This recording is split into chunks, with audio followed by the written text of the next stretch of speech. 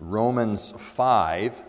We're going to begin our reading at verse 12 and then read through the end of this chapter.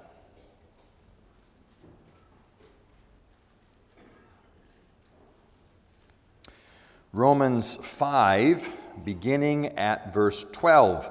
What we hear now is God's word.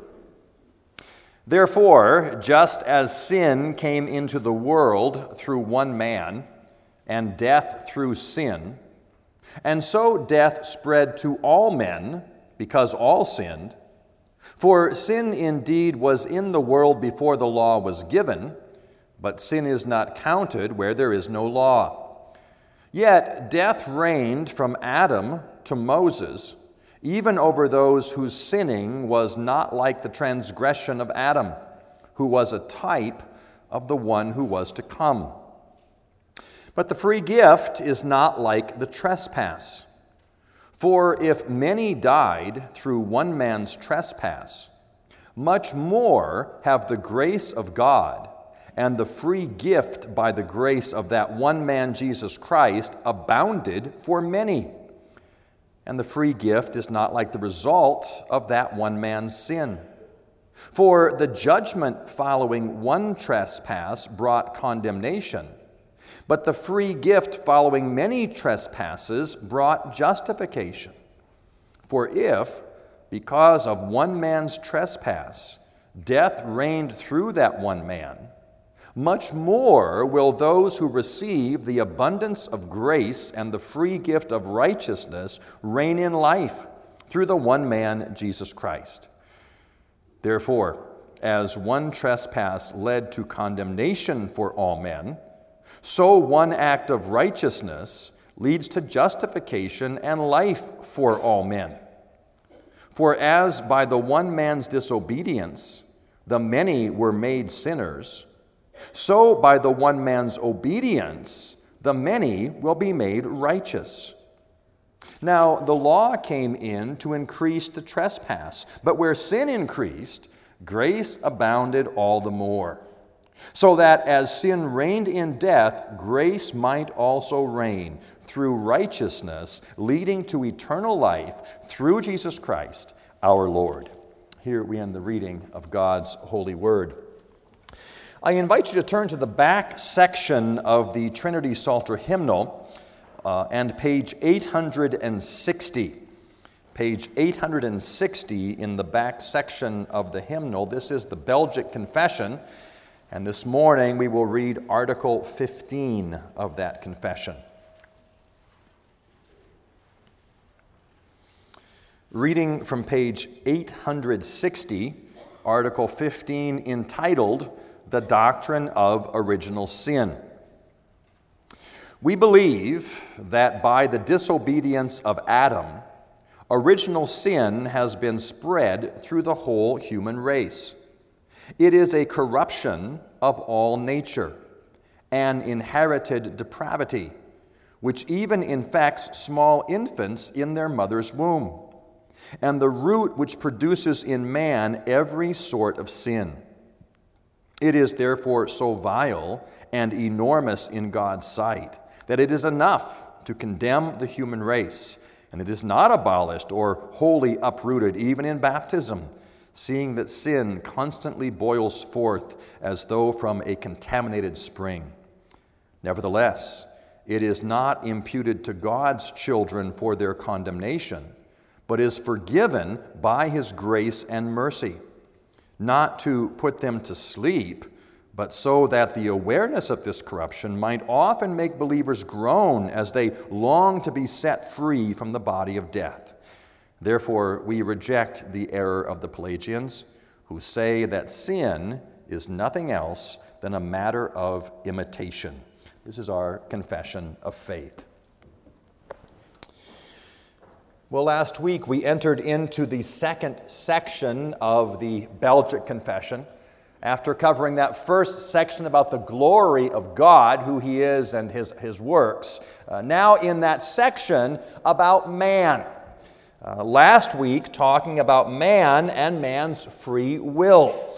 And we looked at that question of does man have a free will by going back to Adam. back to the beginning. And we said, yes, certainly man, Adam, was created with a free will. He was free to choose to sin or to choose not to sin. However, once making that choice to sin against God, his will then became fallen and became bound. And only in Christ could that will be redeemed. In that now man starts to will to do what God would have him do. We can't talk about man's sinful condition without talking about free will and also without talking about original sin. And once again, we will go back to Adam. That's what Paul does in Romans chapter 5. In Romans 5, he deals with how sin entered into the world and how mankind became fallen and became sinners. And of course also brings us through that to how then we can be saved from that fallen, sinful nature. He reminds us that Adam was created perfect with a free will. We talked about that last time, free to choose to fall into sin or not to choose. However, Adam made the choice not to follow after God. He made the choice to exercise his absolutely free will and chose to sin. And because of that sin is then passed down to all mankind. Verse 12, therefore, just as sin came into the world through one man, sin entered the world through Adam's sinful choice. And then verse 18, therefore, as one trespass led to condemnation for all men, because Adam sinned, all of his descendants are also sinners. Now, what is the nature of the transmission of that sin? That's what Paul is dealing with in Romans chapter 5. That's what's being dealt with in our confession, Article 15 of the Belgic Confession. Is it the case, as some would suggest, that the transmission of sin from Adam and to all of his descendants is simply a matter of imitation? That Adam, he's described in verse 14 here, Adam, who was a type or a pattern of the one who was to come. And they might misread that text and say, look, Adam sinned as a pattern of everyone else who would follow him. The pattern is so you can make duplicates, you can make imitations. Adam sinned, and Adam's sons imitated the sins of their father. They looked like their father. Adam's sons sinned, and then their sons saw their fathers, and they sinned. And then their sons saw their fathers, and they sinned. Sin is a matter of imitation from father to son. And so we sin because we look like our father Adam. We sin by imitation.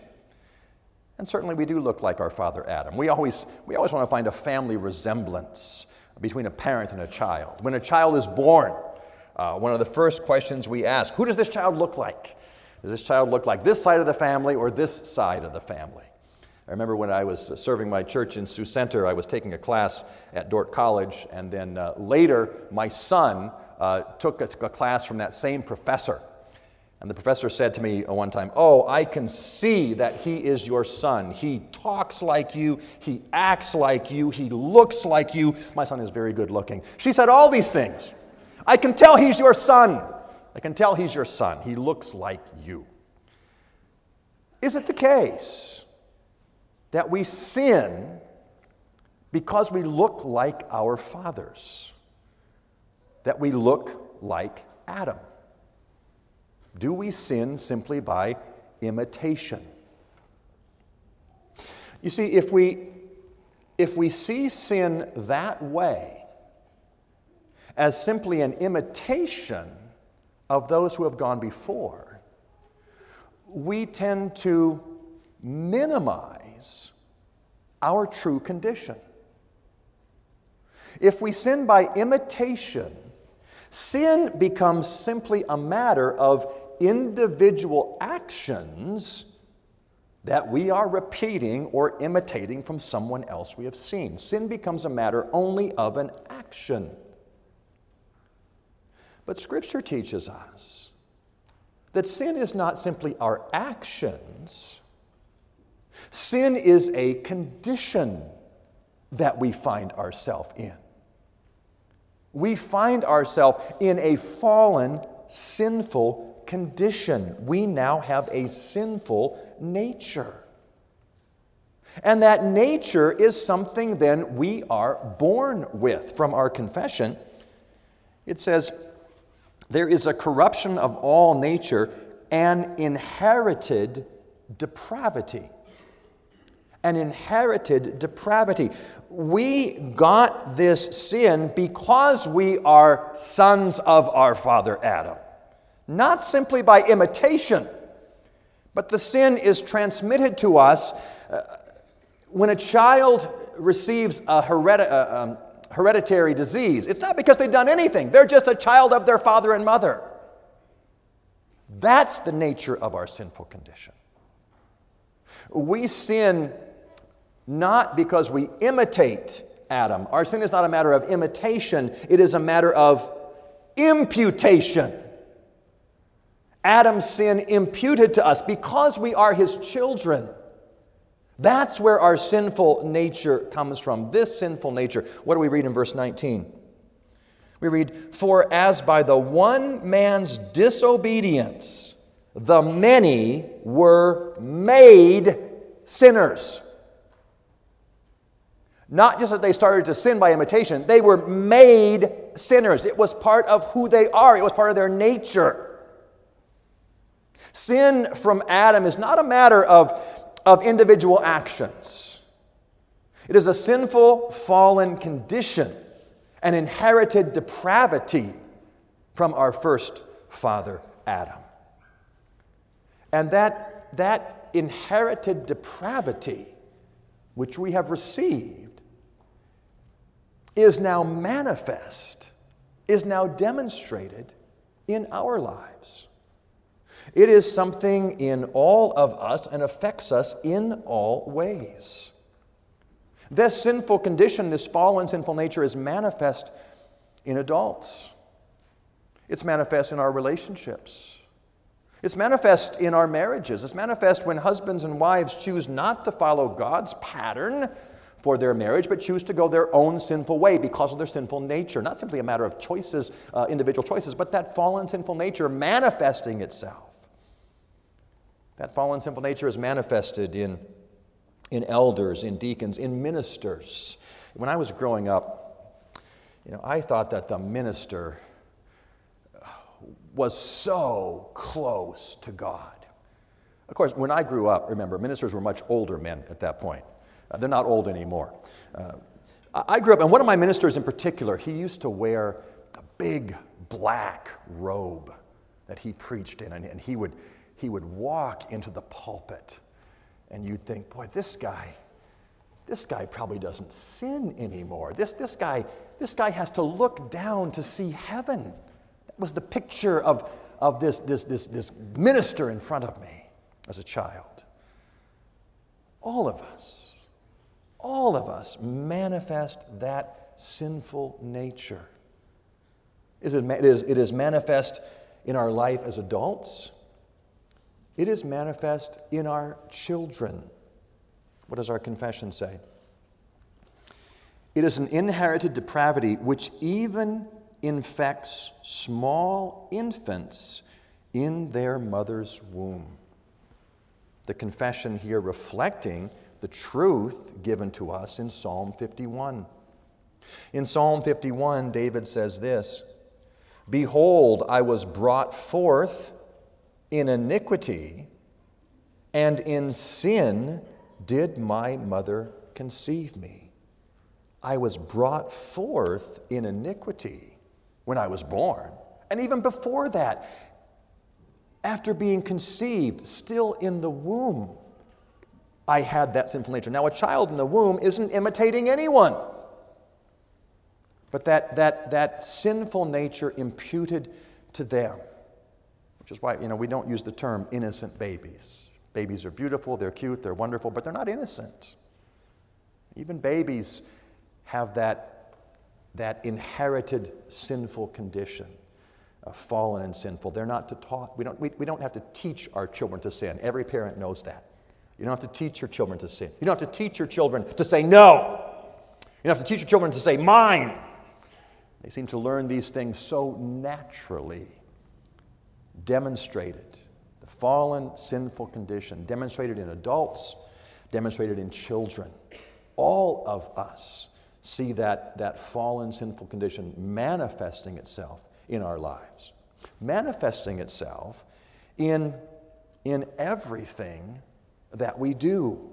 Once again, from our confession, this inherited depravity, which even infects small infants in their mother's womb, and the root of which produces in man every sort of sin. It produces every sort of sin. Every part of us infected with that inherited depravity. It's manifest in how we treat each other. Children, it's made clear in how you treat your brothers and sisters. When you argue with them, when you fight with them, that's the sinful nature showing itself, manifesting itself, demonstrating itself in you. It's how we treat our classmates. It's how we treat our church members, fellow brothers and sisters in the Lord. This sinful nature manifests itself in what we do. It manifests itself in what we say, in how we talk about those around us, in how we as children talk about our parents, in how we talk about our teachers. It's manifest in adults in how we talk about those who have authority over us. How do we speak about the elders of the church? How do we speak about the civil authorities God has placed over us? How do we speak about those who are in God's lawful authority? That sinful nature manifests itself in all people and in all things that we do, in things that we say, even in our thoughts. Our thought life tainted with sin. Our thought life unable to properly think clearly about who God is and who we are. All of this in the confession, all of this in Romans 5, to paint this desperate condition of mankind. That this sinful nature, not merely a matter of imitation but imputation, this sinful nature affects all of us, affects all that we do, and is sufficient to condemn us. Once again, our confession.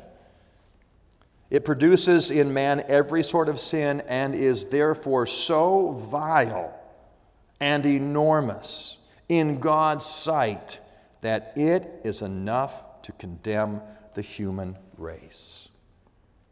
This sinful condition, this fallen nature, is enough to condemn us for eternity before a holy God. Because of Adam's sin, because of what Adam did, we are condemned.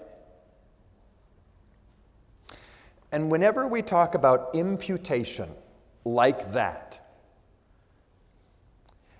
it just doesn't quite seem fair.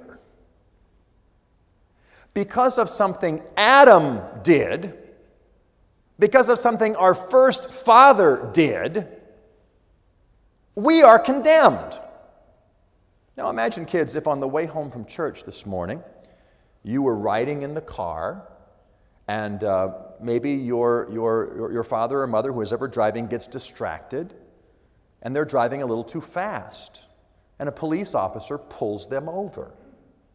And the officer says to them, "Look, you were speeding." And then he turns to you and says, "And so I'm going to punish you because your parents did something wrong." Well, that doesn't seem fair. You'd say, I wasn't doing anything. I was just sitting here, reading my book. I didn't do anything. Imputation of Adam's sin to us just doesn't seem right. Just doesn't seem fair.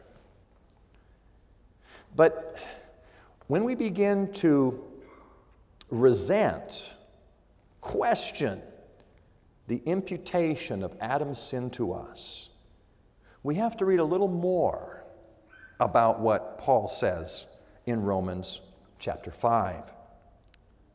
Because in Romans 5, Paul not only makes the connection between the first Adam and us, he sinned, we're condemned, but he also makes the connection between the second Adam and us, between Jesus Christ and us. Look at verse 15. For the free gift is not like the trespass. For if many died through one man's trespass, that's Adam, how much more have the grace of God and the free gift by the grace of that one man, Jesus Christ, abounded for many? What he is saying is this. Yes, Adam sinned, and that sin is imputed to all of his posterity. But there's a greater imputation, a better imputation. The imputation of the second Adam, Jesus Christ. Adam's sin is imputed to us. But in a greater and more abundant way, Christ's righteousness is also imputed to us. The act of another. We did nothing to earn it. We did nothing to merit it. But Christ chooses to impute his righteousness, his obedience. That's what we receive. And that is part of the glory of the gospel. The call of the gospel is not imitate Christ. No one could ever imitate a sinless Christ. No, the call of the gospel is not imitate Christ. The call of the gospel is believe what Christ has done. And as a result of that, receive the imputation of his righteousness. The removal of all of our sin and the imputation of the perfect righteousness of Christ. That is the glory of the gospel. This morning, God calls you not to be like Jesus for your salvation. God calls you to place your trust in Jesus for your salvation. Place your trust in him and know that he has done everything necessary to wipe away all of your sins and to grant you, to impute to you, to give to you his righteousness. We don't say, be like Jesus. What would Jesus do? We say, look at what Jesus has done. He has done everything necessary. He has fulfilled all righteousness, and that for us. Verse 16. For the free gift is not like the result of one man's sin. For the judgment following one trespass brought condemnation, but the free gift following many trespasses brought justification. One sin condemned many, and one act of righteousness will redeem many. The power of Jesus Christ, the power of his finished work, a power which gives us life. Again, verse 17.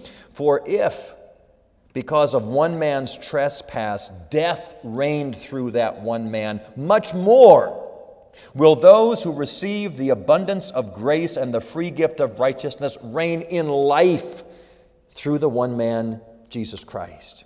In Adam, we received death. In Christ, we receive life. Life from the dead. The power of Jesus Christ and the glory of his wonderful work. A power able to take us from death to life.